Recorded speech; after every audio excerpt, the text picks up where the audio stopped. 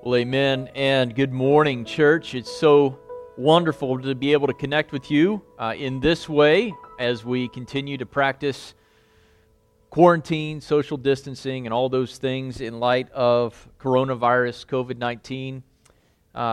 As we were singing that song, there was a lot that God was stirring in my heart, and I want to begin just by opening with a word of prayer, and then I'll share some announcements with you, and then we'll dive into our text together.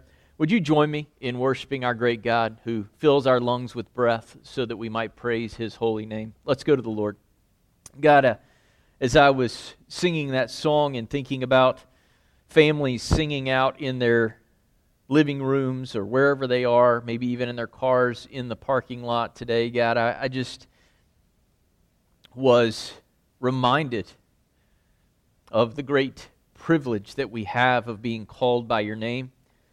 The great joy that we have of knowing that a day is coming when all the earth will be filled with Your praise. And if we've been rescued by the blood of Christ, if we've turned from our sin and confessed it and are now worshiping not ourselves but Christ, God, we have a sure hope of a future there worshiping with people from every tribe and tongue and language and nation. So God, I thank You today, this Mother's Day, for moms who are investing in their children and for moms who have already invested in their children and now their children, God, are raising children of their own. Lord, orient our minds as we prepare to dive into this text this morning. Orient our minds toward eternity and toward the glory of Christ. Remind us that in some unusual days that we still serve a risen and resurrected King of Kings and Lord of Lords. God, fill us up today with Your Holy Spirit such that we can glorify Christ wherever we find ourselves, in whatever circumstances we are in. God, we want Christ to be praised, for He is worthy of it. We ask it in Jesus' name. Amen. At North Roanoke, we work our way through books of the Bible generally, and currently we're in the book of Hebrews. And we were turning the corner into a section of Hebrews that is pretty challenging to preach, and it's a bit challenging to understand, and it's a bit difficult to apply specifically to mothers. Not that we always have to do that, but on Mother's Day, I like to continue to preach wherever I am and apply it in some specific way to moms, and I just didn't feel that was working well, and so I decided today that instead we would take a look at Ephesians chapter 6, beginning in verse 1, on the advice of my wife, Stacy. And so I took her advice and said, I'll do that. That's a great idea. We'll take a look at Ephesians chapter 6, verse 1. So, Stacy, happy Mother's Day to you. You do a great job. And to my mom, happy Mother's Day to you. So, I want to introduce this text just a little bit before we read it. And I want to remind you that it's written by the Apostle Paul. He's writing to the church at Ephesus, and he's writing from imprisonment in Rome. And in his third missionary journey is where he had spent 3 years in Ephesus, training disciples who were then sent out to other churches. And they went and planted churches in Asia. And as a result, all heard the word of the Lord, both Jews and Greeks. Acts chapter 19, verse 10. Many scholars today believe that this letter was written not just to Ephesus, but really to all the churches in that region, because the letter doesn't seem, like many of Paul's letters, to tackle any underlying church conflict or moral failure or specific doctrinal threat to the gospel. Rather, it's a general letter written to the church that really can address any kind of situation. The letter is a powerful reminder that we are to be united in Christ, living under His Lordship, that unity in Christ requires submission to Him and submission to one another. And so, the purpose then of the church is to serve notice to the world that victory has come and is coming through Christ. This victory that we have in Christ, and that this summing up of all of world history and all the things in heaven and on earth that will happen when Christ returns, the church is supposed to be, in a sense, a preview of coming attractions. If God can take faithless sinners seeking their own glory and turn them into faithful saints submitting to one another in seeking the glory of Christ, then the world will have a witness to what God has already accomplished through the victory secured by Christ on the cross. And so in chapter 4, Paul tells us that he wants the church, he desires that the church would no longer be children, chapter 4, verse 14, but that they would lay aside the old self and that they would put on the new self, chapter 4, verse 24. Rather than grieve the Spirit, they should be imitators of God, chapter 5, verse 1.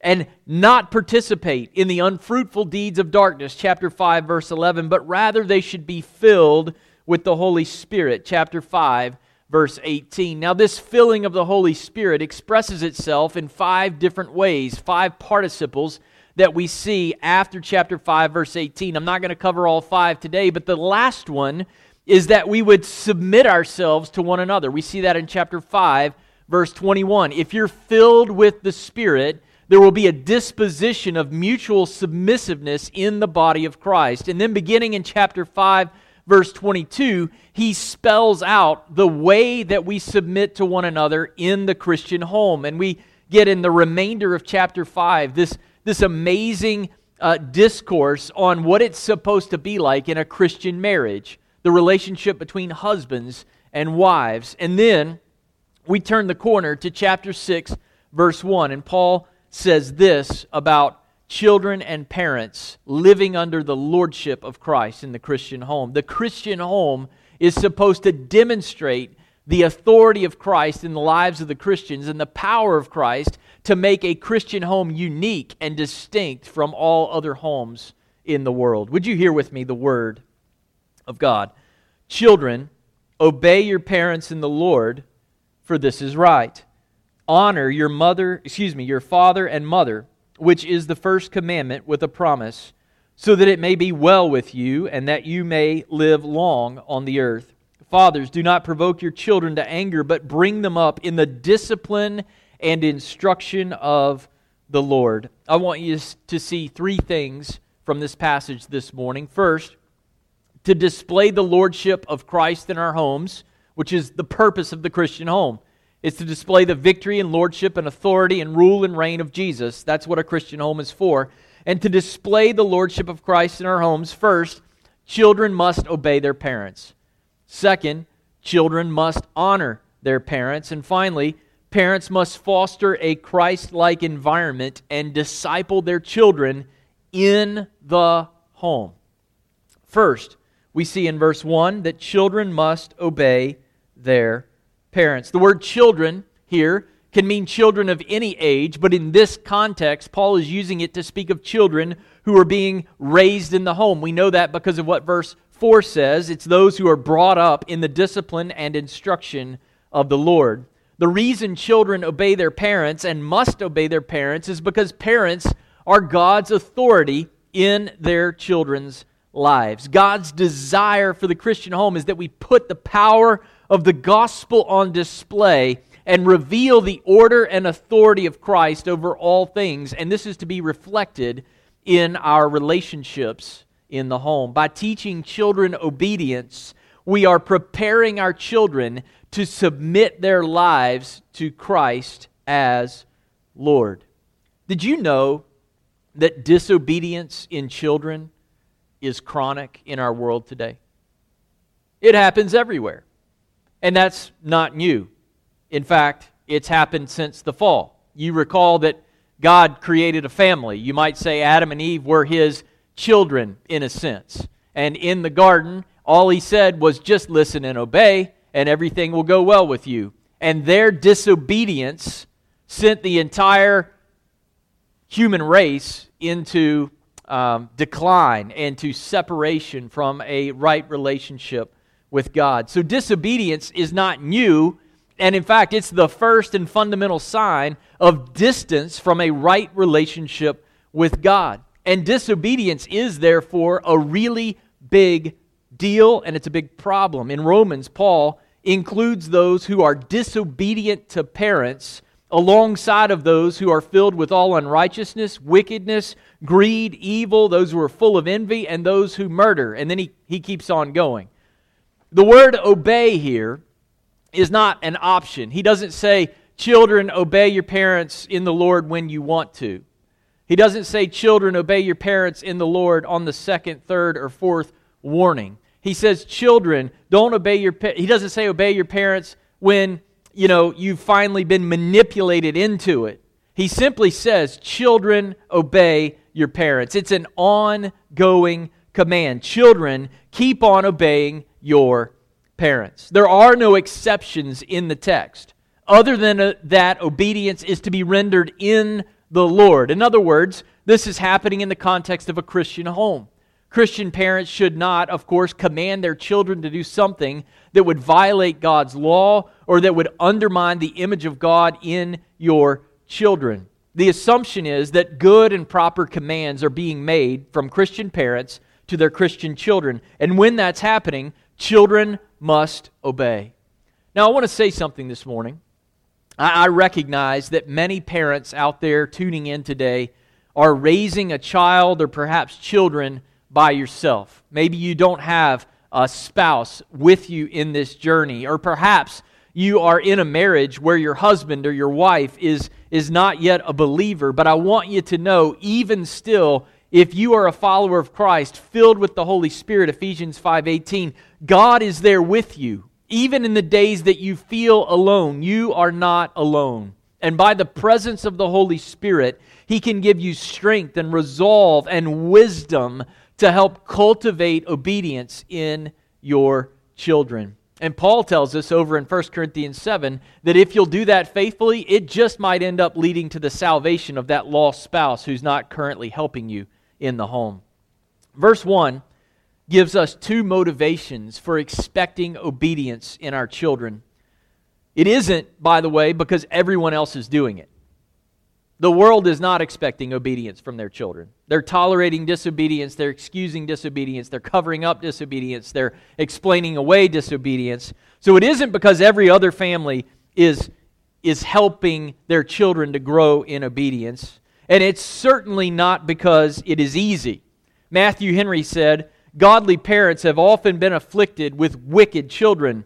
Grace does not run in the blood, corruption does." The first time my father ever disciplined me by way of a spanking, I was a little young guy. He put me over his knee, we had a chat, we talked, and he gave me a little pop, and I began to laugh. I laughed at him for spanking me. And my dad right then knew this corruption that comes through Adam runs deep in my son. No, we don't coach toward obedience because it's easy.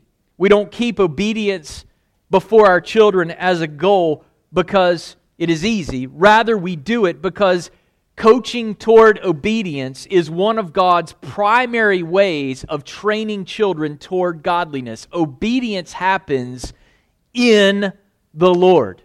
This means that it happens in the sphere of the Lord. When you are expecting obedience in your home, when you hold that out as something you want to see materialize in the lives of your children, God meets you there in your parenting and supernaturally begins to work in the heart of a child. God uses your faithfulness as a mom and a dad when it's hard to coach toward obedience, to break the will of your child and to mold it instead into a will and a heart for God.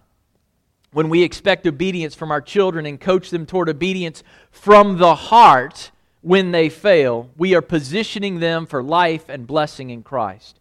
Expecting obedience and intercepting disobedience is a major part then of how parents cooperate with the Holy Spirit of God to help prepare their children to see their sinful heart and to then trust in Christ. And once they trust in Christ, we continue to expect obedience. In the Palmer household, I give praise.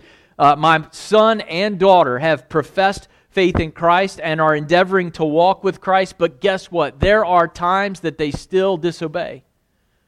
And when they disobey, those are still opportunities for me to remind them that they need the gospel, that they need the great and lavish grace that is abundantly available for them because of what Christ has done on their behalf.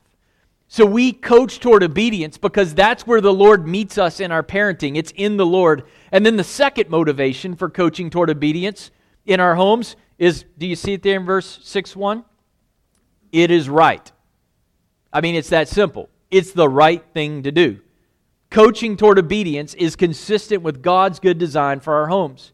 The obedience of children to their parents is a matter of right or wrong. John Piper once said, "Parents who do not teach their children to obey God's appointed authorities prepare them for a life out of step with God's Word, a life out of step with the very gospel that they desire to emphasize." To have God's Word and know God's good design for the home and ignore it is abandoning an opportunity for our children to encounter God through the presence of the Holy Spirit in our home. It's neglecting a major opportunity to help our children learn to walk in the authority of Christ from an early age. And I want to give just a few practical things that we've done in the Palmer household that have helped in this area of coaching toward obedience, and perhaps they'll be helpful for some listening today as well. The first thing is you've got to define obedience properly. The word obey here actually is the word to listen or to hear. It means to listen and to obey. So in the Palmer household, and I tested my son and daughter, we were in the car earlier this week, and I asked Elizabeth, I said, "Hey, what is obedience?" And I wanted to see if she could still give me the right definition. And then later in the week, I did the same thing with Samuel, and he was able to spit back out this definition. This is how we've defined obedience in the Palmer household. Obedience is listening and obeying with a happy heart the first time. Obedience is listening and obeying with a happy heart the first time. Second, after we define obedience, we've got to make the connection between love and obedience. Jesus says, "If you love me, keep my commandments." The reason we coach our children toward obedience is because we want our children to love us, and because we want them to learn that the way you express love for another is through obedience. By expecting obedience from our children, we're training them in how to love Christ Himself. Thirdly, we recognize that disobedience is an opportunity. It's an opportunity to reveal the status of our heart and our need for the gospel. Paul David Tripp says this, "Parents, if your eyes ever see or your ears ever hear the sin and weakness of your children, it is never an accident. It is never a hassle. It's never an interruption. It's always grace. When your children disobey, it's an opportunity to show them their need for a loving and gracious God who can heal their heart and give them new desires and affections for Him." So don't excuse away the disobedience of your children. Don't explain it away. Don't try to cover it up or ignore it or be embarrassed by it. See it as a holy opportunity to speak the life and truth of the gospel into the lives of your children. Secondly, children must honor their parents. Children must honor their parents. We see this in verses 2 and 3. In verse 2, we get our second command. Honor and keep on honoring your father and mother.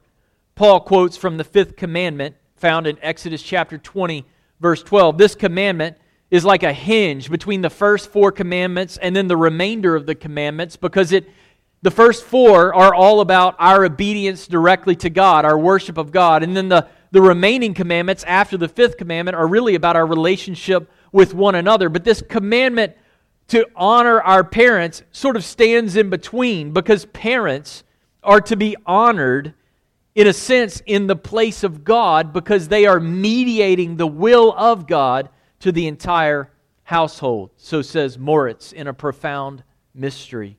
In other words, children in the home must obey parents, but children of all ages are to honor their parents. So moms, grandmothers, great-grandmothers, we honor you not just this Mother's Day, but every day. Honor means more than a respectful attitude.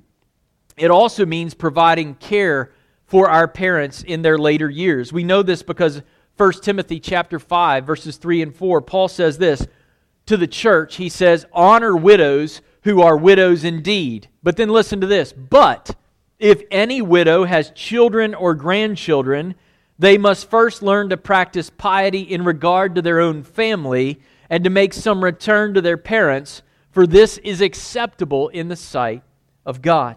In the Old Testament, the honor that is given to parents is a really big deal. Exodus 21:17 says this, "He who curses his father or his mother shall surely be put to death." Those who dishonor their parents are dishonoring the Lord who gave them parents. As a pastor, one of the great blessings that I've had here at North Roanoke has been to see sons and daughters who step up and love and cherish their parents in their later years. This is a witness to the watching world that life in Christ is different. We're going to value human life until its very end. It's an example of the gratefulness to God that we have because He gave us parents that allow us to live the lives that we live. Of course, we don't have to wait, right, to honor our parents when the effects of aging are having their impact in their lives in their later years. As children in the home, we honor with obedience with a happy heart. As children outside of the home, while our parents are still maybe active retirees or late in their career, we honor them by not trashing their faults and their flaws in front of our own children. That's a tendency I've noticed. We always grow up with parents, and we see some things in our parents that we'd rather not replicate in our life. And we can end up living our entire life trying to run away from the one or two negative things we may have seen in our parents rather than living our lives for the glory of Christ. Our motivation in life is not to not be my dad or to not be my mom. My motivation is to live for the glory of Christ and to honor my parents because God gave them to me. We also honor our parents by putting our Heavenly Father first. The reason parents raise children to love Jesus is to be launched out in the power of the Holy Spirit to follow and faithfully pursue Jesus Christ wherever He leads. So one of the greatest ways that you could honor your mom or your dad is to live for Jesus. Wherever Jesus takes you, wherever He leads, you'll go. What a testimony to our moms and our dads who raised us up and poured the gospel into our hearts. If you had a mom or a dad who did that, what a great witness to the watching world to take what they poured into your heart and then to go out and live that out in your career or as a missionary or as a pastor, whatever your vocation, whatever your calling, to honor your parents by taking all that gospel that they poured into your heart and going wherever God takes you to pour it into someone else. Those who extend honor to their parents get a promise. We learn in verse 3, it will go well with them and they will have a long life on the earth. Now some of you might be thinking, well, I've known people who've honored their parents and they were sent to war or some other tragedy happened and they didn't have a long life on the earth. This is a promise that is ultimately obtained in the new heavens and the new earth, right? No matter your age, no matter when you die, if you die in Christ, honoring your parents, then it will go well with you, not just in the land, as is promised in Exodus chapter 20, but Paul changes the language here and says, in the earth. In other words, there's coming a day when all who are honoring their parents, but out of respect and love and honor for Christ, they will stand with Christ forever in the new heavens and the new earth. It will surely go well with them. So we must obey our parents. We must honor our parents. And then finally, now that we've seen commands to children, then in verse 4, we get a command, actually two commands that are given to parents. We see in verse 4 that parents must foster a Christ-like environment and disciple their children in the home. In this final verse, Paul turns his attention from the responsibilities of children to obey and honor to the responsibilities of parents. At North Roanoke Baptist Church, we have a fantastic children's ministry with all sorts of opportunities. We've got Sunday school and kids worship and Wednesday night programming, and these are wonderful things. And Lynn Wampler, our children's minister, is a wonderful resource for some of the things I'm about to say going forward. And here's what I want you to see in verse 4. While the church and the stuff that happens in the building is important in the discipleship of your child, there's also an aspect of discipling our children that has to take place in the home. Deuteronomy chapter 6 and Ephesians chapter 6, the Old Testament and the New Testament, both show us that parents are called to be the primary disciplers of their children. In verse 4, Paul specifically addresses fathers rather than fathers and mothers, not because mothers aren't important, but because fathers are supposed to step up and be the spiritual leaders of their homes.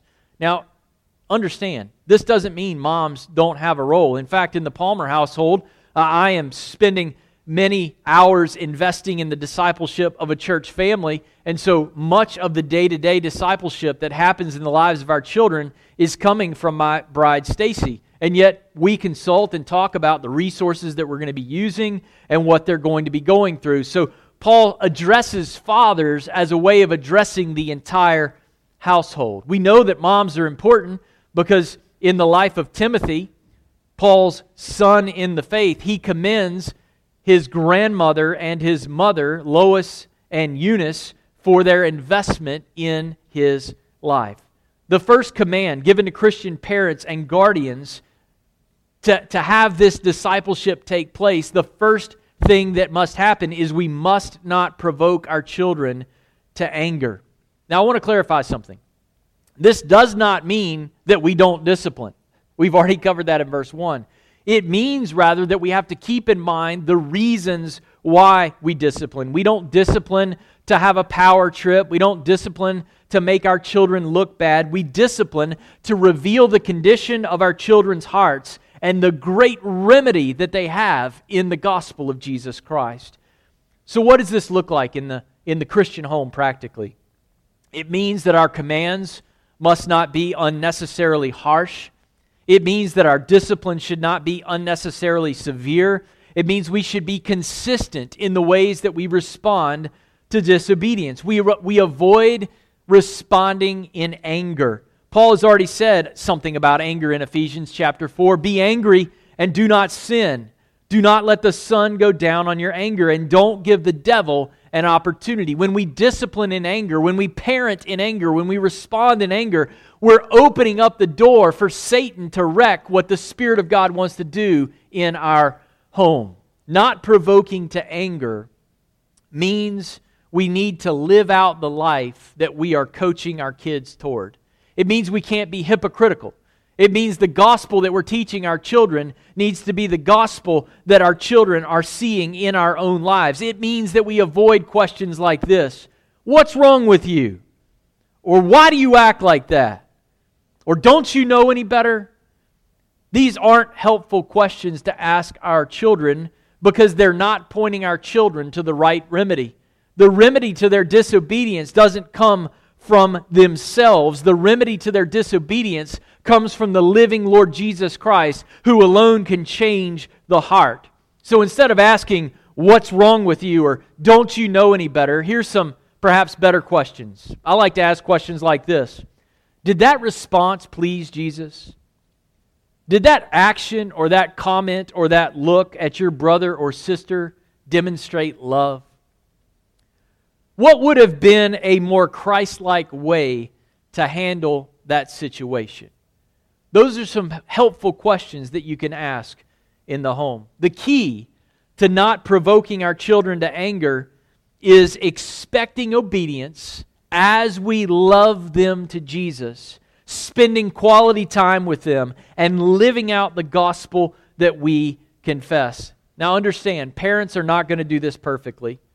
I have failed in my parenting in the Christian home. There have been times that I have gotten frustrated. There have been times that I've spoken before I should have spoken.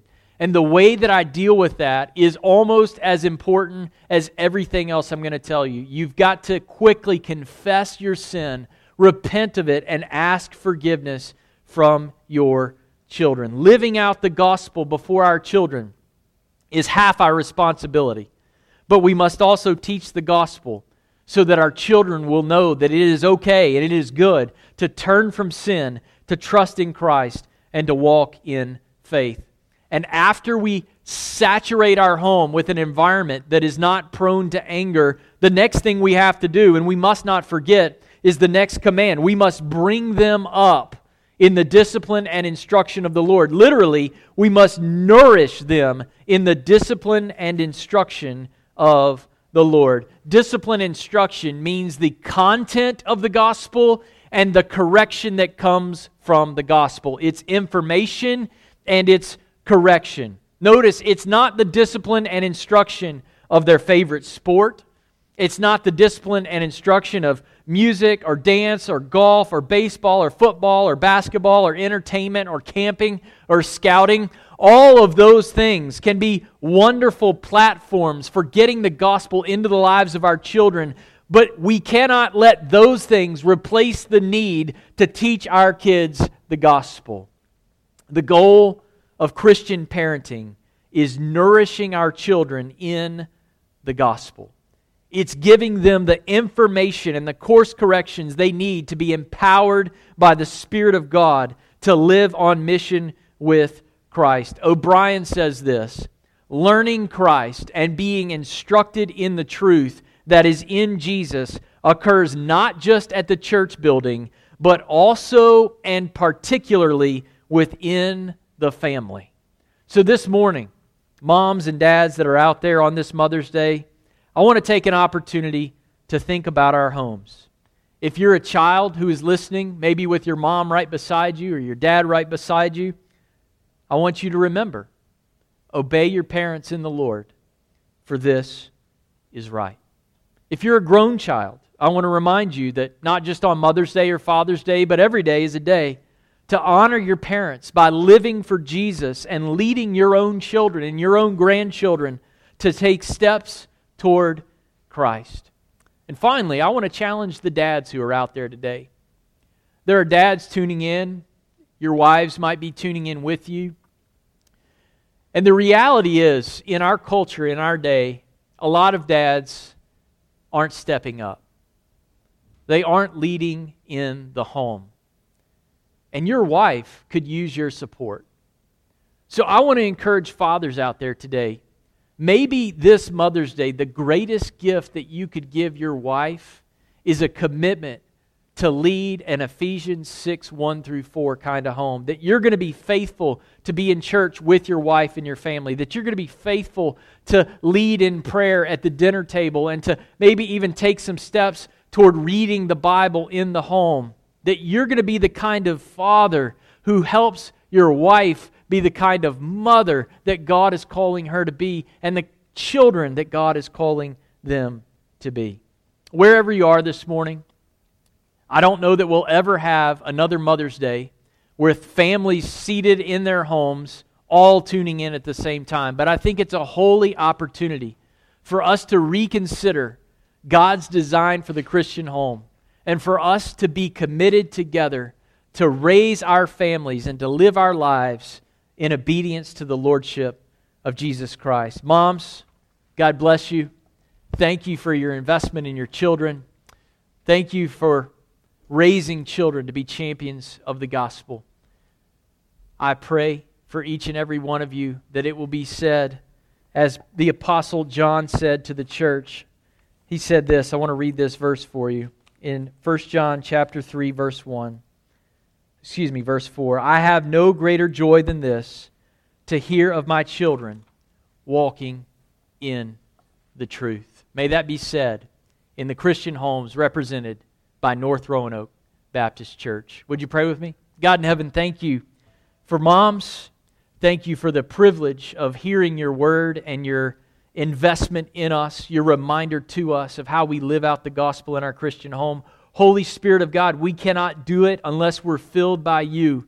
So God, rid us of selfishness, rid us of pride and of sin and of anger, and God, fill us with your presence such that we can have Christian homes that display the glory of Christ in the Roanoke Valley. We ask it in Jesus' name. Amen.